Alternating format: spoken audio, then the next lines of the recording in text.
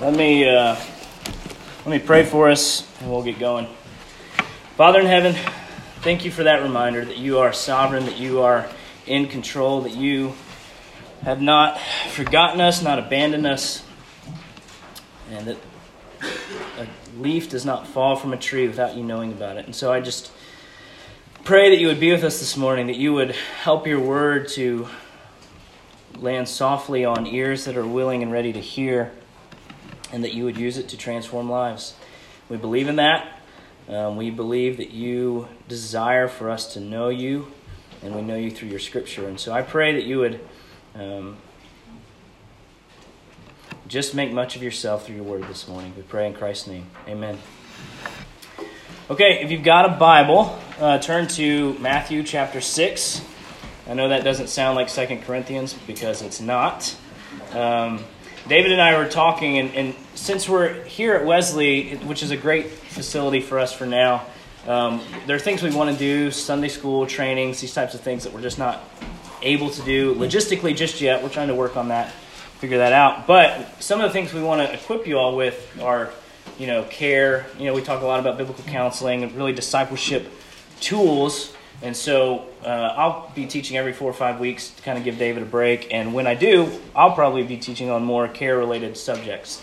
So just kind of hey, why are we not in 2 Corinthians? Well, that's why. But I do want to say, in light of what we talked about last week with, the God of all comfort and the one who comforts us so that we can comfort those with the same comfort with which we've been comforted, I do think this passage lends itself to that idea.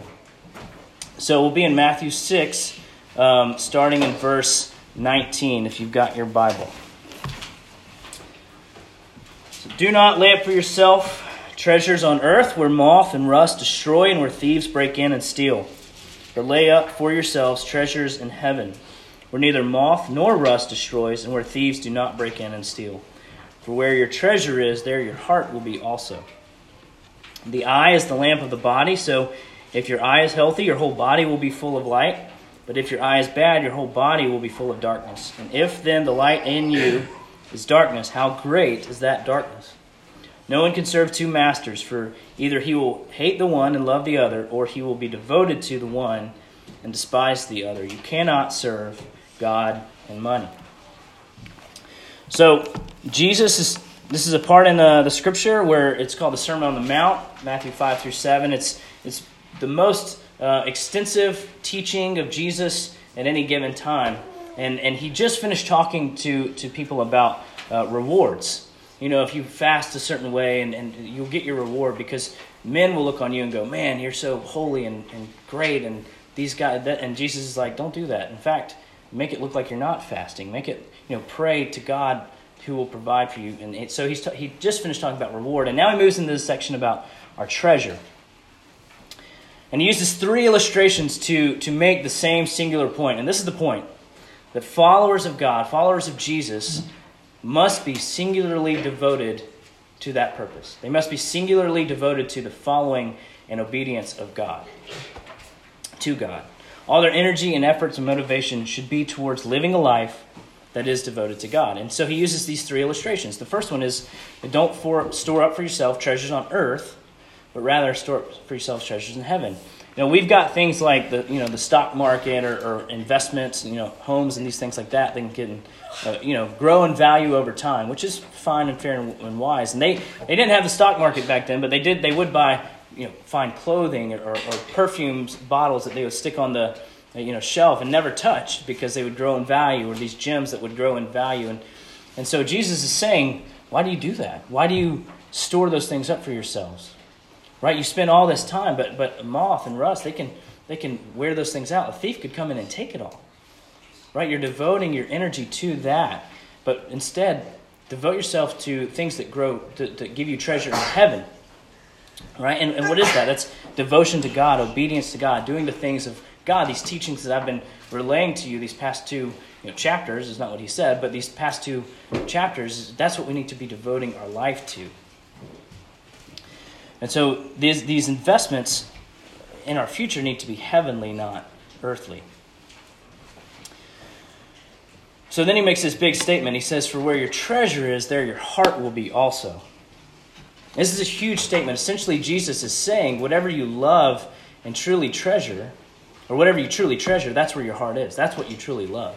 If you really want to know what somebody loves, look at their treasure. Look at what they treasure. What do they talk about the most? What do they spend their time doing the most? You want to know what somebody loves, look at their treasure. So that's the first illustration. The second one is the healthy eye versus the unhealthy eye. And this illustration seems a little bit out of place if we just read it straight through, but it's actually making the same point. The word for healthy here is this Greek word haplos, which means single or singular. And then actually the Septuagint, which is the earliest translation of the Old Testament into Greek. So that same word is used to mean complete or perfect, undivided.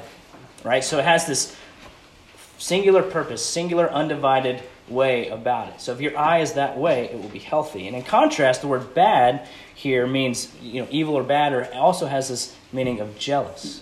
And so what Jesus is saying is, look, if you have a healthy eye, which is good and devoted, and particularly as it pertains to God, and we're devoted that way and undivided to His things, the things of God, then your eye will be healthy. But if you do not, then it will be bad, and it will permeate through all of what you do. What drives you, all of it will be bad. And not only will it be bad, there will be a sense of jealousy, because it's never going to fulfill you. It's never going to ultimately transform you, because it doesn't fulfill. The thing that you're chasing does not fulfill. So it's a contrast. The thing that motivates you is singularly devoted to God, then everything that flows out will be devoted to God. But if you're seeking devotion to earthly things and earthly treasure, then everything that flows out will be devoted to earthly treasure. And you will never be satisfied, because you will always have a little bit of jealousy for wanting more. So finally, in his last illustration, God says, you cannot serve two masters. You just can't do it. And the word serve here is actually the word that means to be a slave to. Right? Like we can understand the idea of being working two jobs, right? Being employed by two employers. That's not what he's saying. He's saying you can't be a slave to two different masters. And the idea of slavery, no matter its connotations, it is someone purchases another person so that they can work for them exclusively. They can be a part of their workforce or whatever it is exclusively. Nobody shares slaves, right? And so what God is saying is you can't be devoted to two things. And in particular, he uses the two words. You can't be devoted to God or money, the word mammon, which is treasure. Okay, finally, he says it straight out. You can't be devoted to that. And the reason you can't be devoted to those two things is because they're ultimately, at their core, there's two different roots driving them. One is man-centered. One is about helping man, glorifying man, secure man, taking care of man. And the other one is about glorifying God and trusting Him to do the things that He says He's going to do. In fact, one commentator says it like this: the marching orders of God and mammon are in opposite directions. Okay, so we can't serve those two things. Now, I want to be clear. There's a direct correlation between our hearts, what we love, and what motivates us to do the things we do, and our treasure, what we value the absolute most. Or let me put it this way. There's a direct link between what we worship and what we do in response to the things we worship. Okay? There's a direct link between what we worship and what we do in response to the things we worship. Now, understanding that, I make that point because as we move into the next section, it becomes really important to understand that idea. So I'm going to keep reading in verse 25. Therefore I tell you, do not be anxious about your life, what you will eat or what you will drink, nor about your body, what you will put on. Is not life more than food, and the body more than clothing? Look at the birds of the air. They neither sow nor reap nor gather into barns, and yet your heavenly Father feeds them. Are you not of more value than they? And which of you, by being anxious, can add a single hour to his span of life?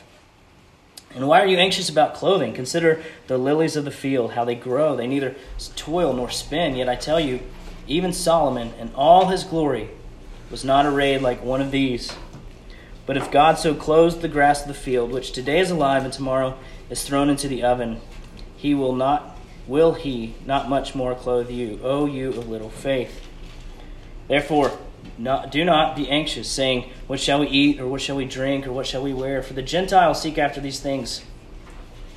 and your heavenly Father knows that you need them all. But seek first the kingdom of God and his righteousness, and all these things will be added to you. Therefore, do not be anxious about tomorrow, for tomorrow will be anxious for itself. Sufficient for the day is its own trouble. Now, if you didn't know, from the 4 times it said, do not be anxious, we're talking about anxiety. And again, understanding especially the treasure and what we worship in our hearts as it leads into that is critically important to this idea. So when we're not singularly devoted to God, the byproduct in this particular case what he's talking about is anxiety. So what am I talking about with anxiety? What is it? Well, it's a feeling of worry, of nervousness, of unease about something that we are uncertain of the outcome. We don't know what's going to happen, and so we're worried about it. I'm scared about how something's going to turn out because I don't know how it's going to turn out. So Jesus says, therefore, in light of everything that he said about reward first and now treasure, he gives the command, do not be anxious about your life, what you'll eat or what you'll drink or your body, what you'll put on. And this is hard. Do we know how life's going to turn out? Real question. Do we know how life is going to turn out? No. We don't know what's going to happen when we drive off this island this morning. Right? We don't know what's going to happen. But Jesus does. Now, is Jesus talking about all worry, all care, that we should just walk around and not give a rip about anything? No, that's not what he's talking about at all. In fact, some worry is good. Right? If you're a soldier, you should be hyper aware when going into some dangerous situation. Or you're walking places you shouldn't go downtown, you should be a little bit aware. Right? You should be a little bit worried. It heightens your senses. But that's not what he's talking about, and it's honestly not what most of us struggle with. So, I want to be careful too, because I know that to different degrees, a lot of us, I would say all of us, struggle with worry with fear and anxiety. To different degrees, different levels, we all struggle with it. But I want to talk about what Jesus says this morning so that hopefully it'll give us some hope that there is a remedy and a cure for our anxious heart. I also want to say, let's get into it. He's also not talking about work. Again, he's not saying don't do anything. In fact, the Bible says if you don't work, you don't eat. Right? So it's not that. The birds, they go out to look for food. They do the work. But what the birds have come to understand is that they're going to go out and there's going to be food there. We're going to go do this work and there's going to be food. We have to believe and work as though we have a total reliance on God's provision to provide those things. It even says, they neither sow nor reap nor gather into barns, and yet your heavenly Father feeds them. So we're not to be lazy, but rather we're to work and trust God's provision to do what he says he's going to do, which is to provide for us. And then Jesus even says something that shows that actually the futility of fear and worry and anxiety.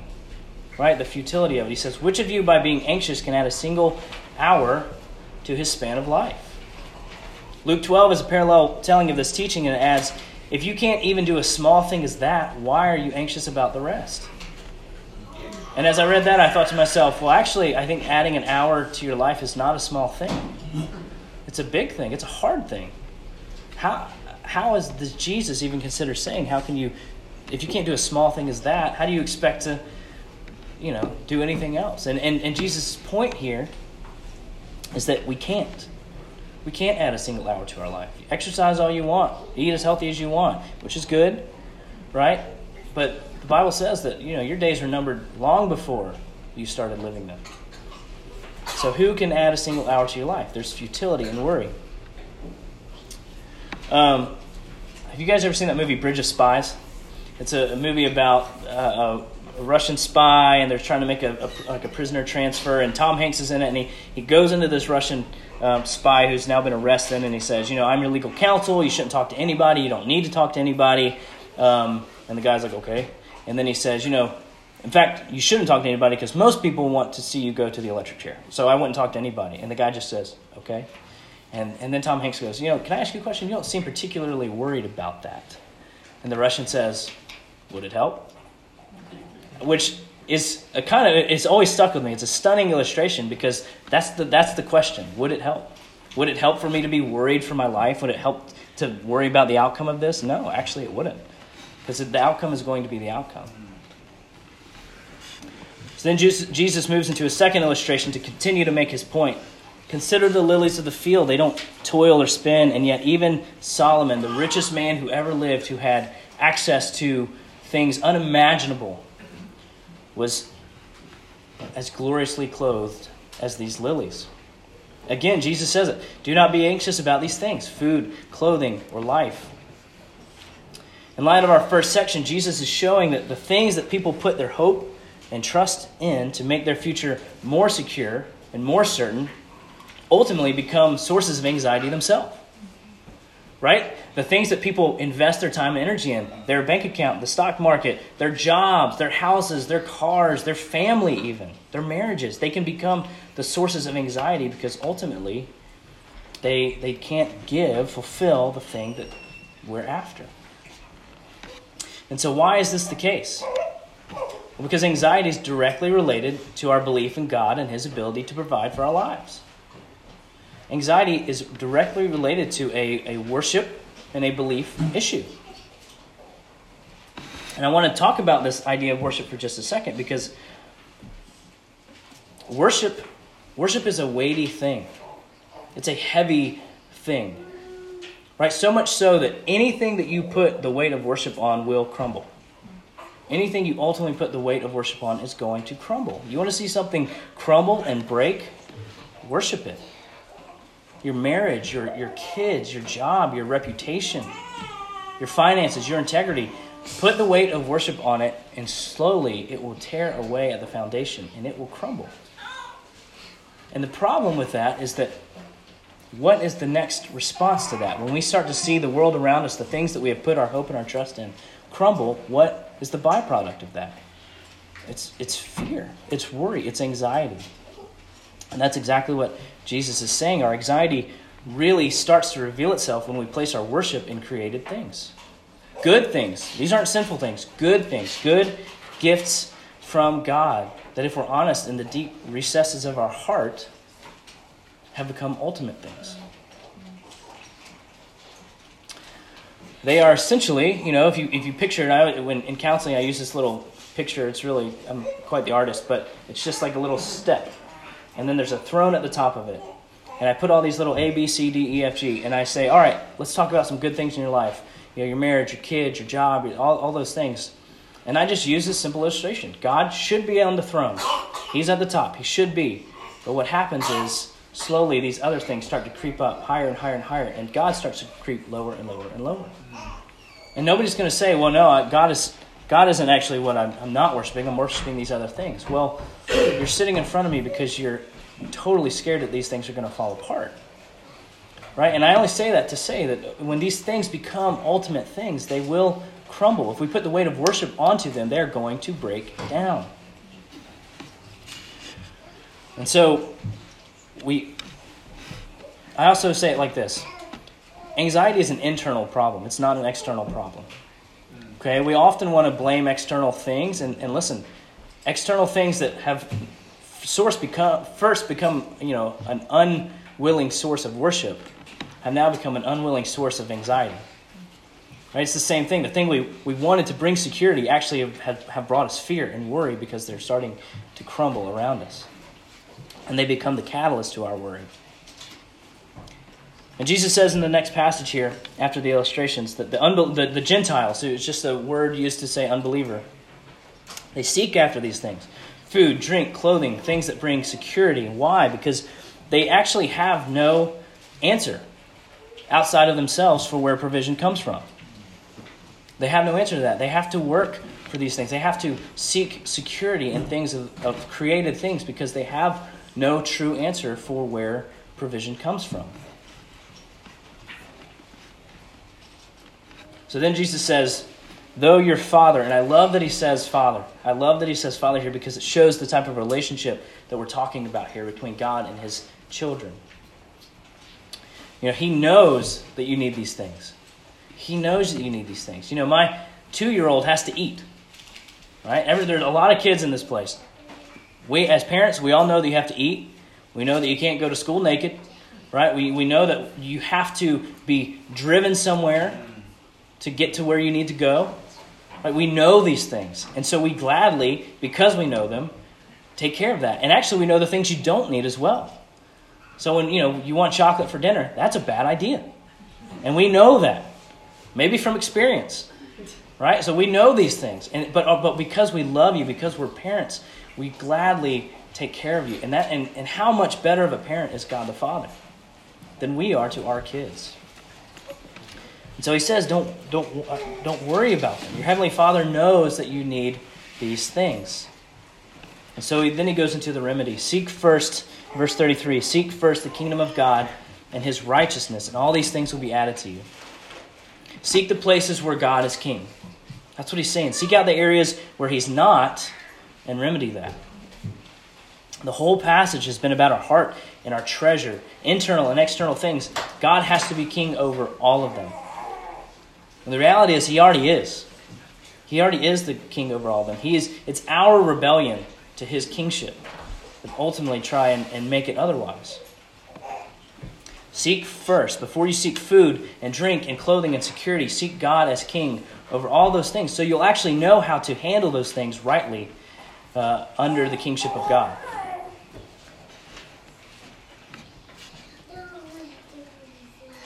And I know that this, again, anxiety and fear and worry is something that a lot of us deal with on different levels to different degrees. But I want us to hear that part, because there's been a lot of, don't be anxious, don't do it, here illustration, and then there's this one line that says, but seek first the kingdom of God and his righteousness, and all these things will be added to you. Seek first the kingdom of God and his righteousness, and he will provide these things. There's just one line that talks about the remedy to all this stuff, but this is good news. We need to hear this and absorb this and understand this. This is good news for us. This whole passage has been about, he closes with this. He closes, don't worry about tomorrow. Today has enough worry, don't worry about tomorrow. Right? Don't worry about that. This whole passage has been about future security, but Jesus is saying you don't need to worry about that. Your Father knows. He knows what you need today. He knew what you needed yesterday when you were provided for. Somehow you made it to today. And guess what? You'll make it to tomorrow if he so wills. And he will provide for that. He will take care of you today and tomorrow in the struggle. So I'm going to start to wind down a little bit, but wrap up. But I want us to talk about anxiety for a minute and a few things as we close. I mentioned this already, but I think it's important to kind of talk about again. Anxiety comes from within us, not outside of us. It comes from within us, not outside of us. And please, listen, don't hear me say, this is your fault. You're weak in faith. You need more faith. If you had more faith, you wouldn't be anxious. Right? You shouldn't have anxiety because you don't have enough faith or you're not doing a good job.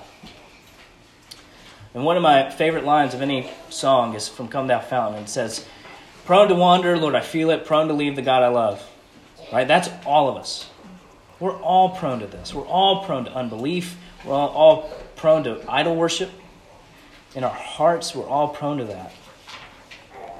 And especially we have a tendency to gravitate toward these things and things that bring us comfort or care for those closest to us. When we can't help our kids, when we can't help the people that are struggling, that's when it starts to really bring up worry in us. This is not a blame game, right?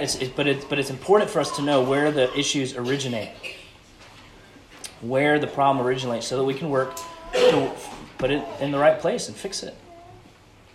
When it doesn't do any good to start pointing blame, and it doesn't matter how we got here. What are we going to do to fix it? And, we have a van. If the radiator goes out, Sonia and I don't sit and talk about whose fault it is. It wore out. It happened. And so, but what are we going to do to fix it? It's a much better idea and better conversation to have. Listen, we all need help at times. We all need help at times, especially in the areas of fear and worry and anxiety. And this is pause. It's a great time for a plug, right? Hope is a place that wants to offer biblical counseling.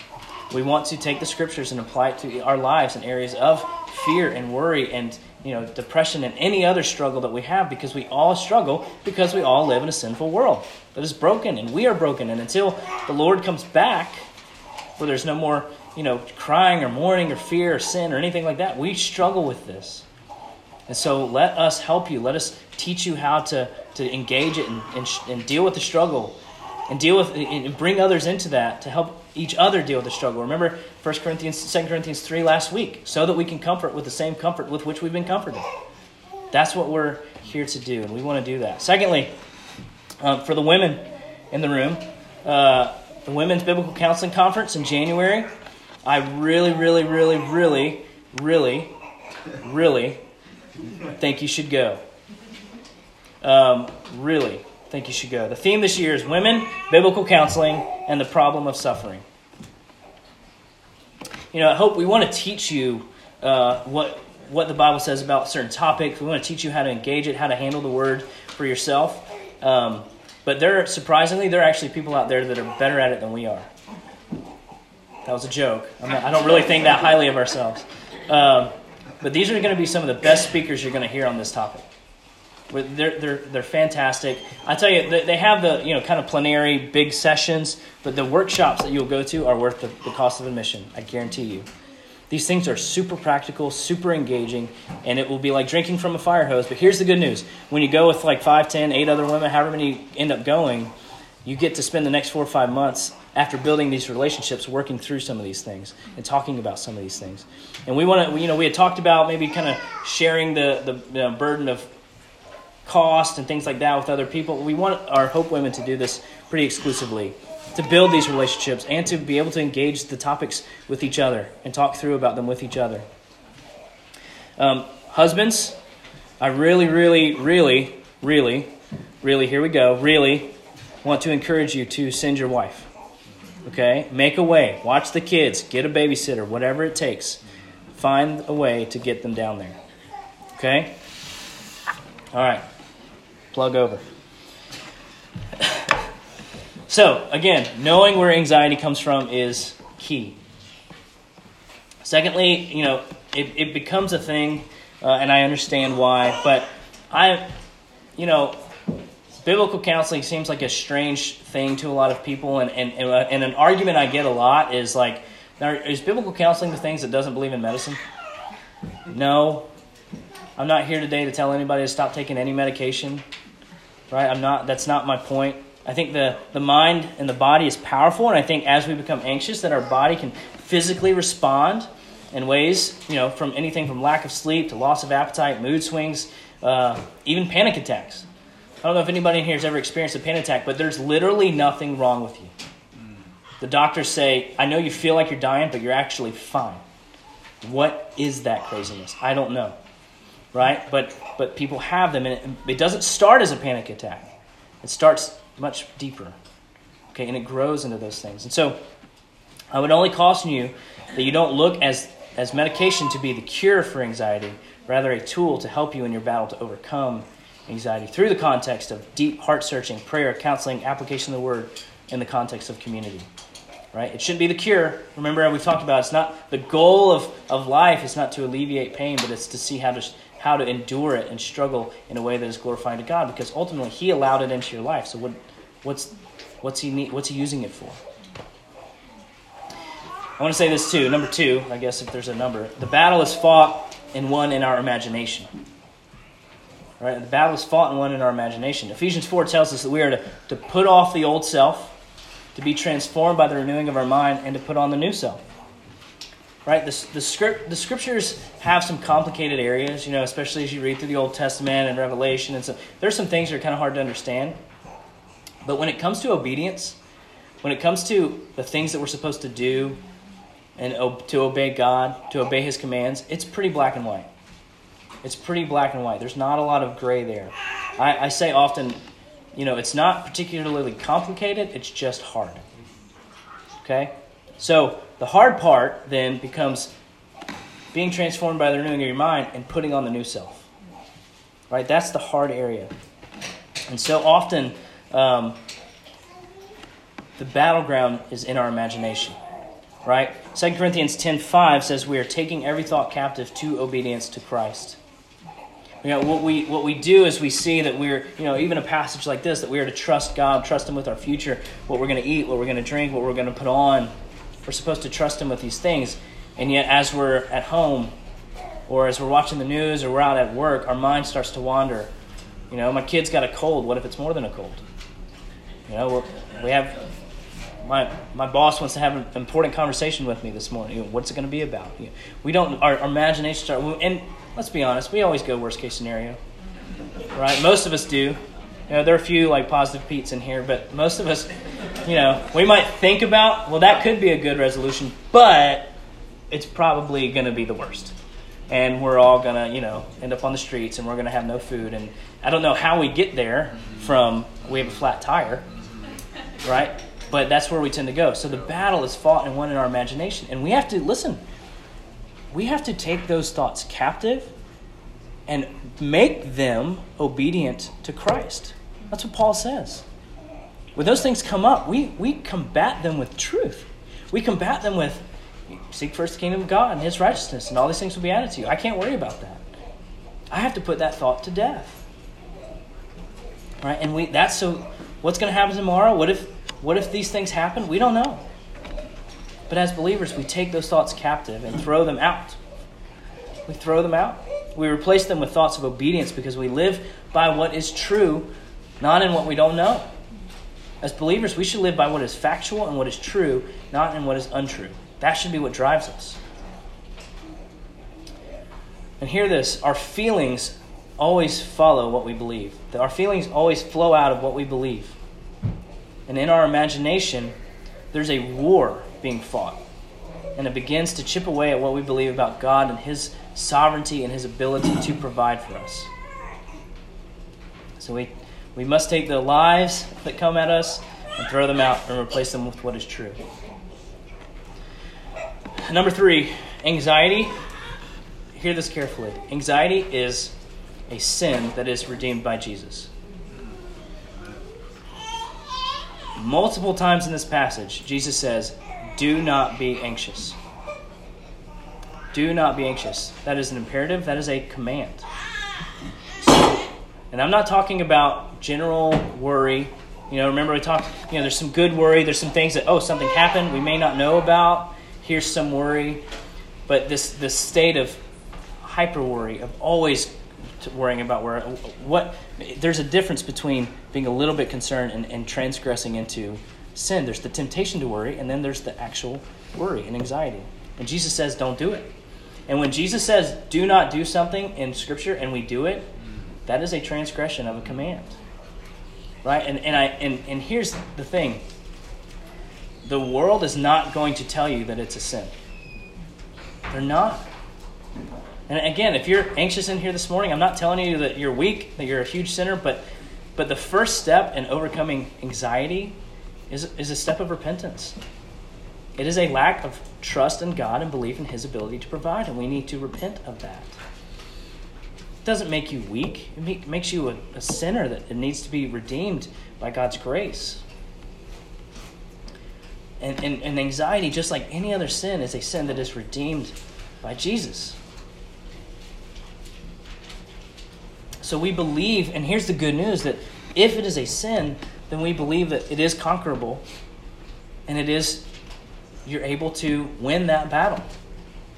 Right? We follow a God that raised Jesus from the dead, and His blood covers all of our sin, and even the sin of unbelief and idolatry. Because ultimately those are underlying issues when it comes to worry and anxiety and fear. And Jesus Christ died to take away all of our sins, and when we confess and repent, He is faithful and just to forgive. So this is the first step. And again, the world is not going to tell you this. The world wants to medicate it away or say it's someone else's fault. God, I love this little church, and I love you guys too much to not tell you this. If we're going to talk about what the Bible says, this is what the Bible says. And if you have a problem with what I'm saying this morning, I don't mean this arrogantly, but it's ultimately a problem with the Bible that you have, not with me. And I want to tell you this, and I want to say, listen, as we struggle through some of these things together, we want to help. We want to help each other in this. So listen, we all go through periods of struggle, of caring for things more than we should, and treasuring the wrong things. We all do it. But I want to praise God through Christ that we are forgiven. And we can repent, and we can be changed by His Spirit to overcome these things. Even things like fear and anxiety and worry. That Jerry Bridges has this book. I encourage you all to read it. It's called Respectable Sins, which is just a funny title because there are no respectable sins. But many times we walk around with things like this and we go, well, at least it's not that. It's true. At least you didn't kill someone. But it doesn't make it any less sinful, and it doesn't make it any less of a reason that Christ went to the cross on our behalf. And so, hear this well this morning. Christ loves you. Christ doesn't want you to fear and worry and have anxiety. He doesn't. That's why He says, seek first the kingdom of God. Seek the areas where He is king, and I'll provide these things. It's a promise. And see, that's the thing. It's a transgression, but there's also a promise from God that if we do this, He will provide. Absolutely. The only way that He can say, don't fear and don't worry, is if He actually has the power to take care of you, and He does.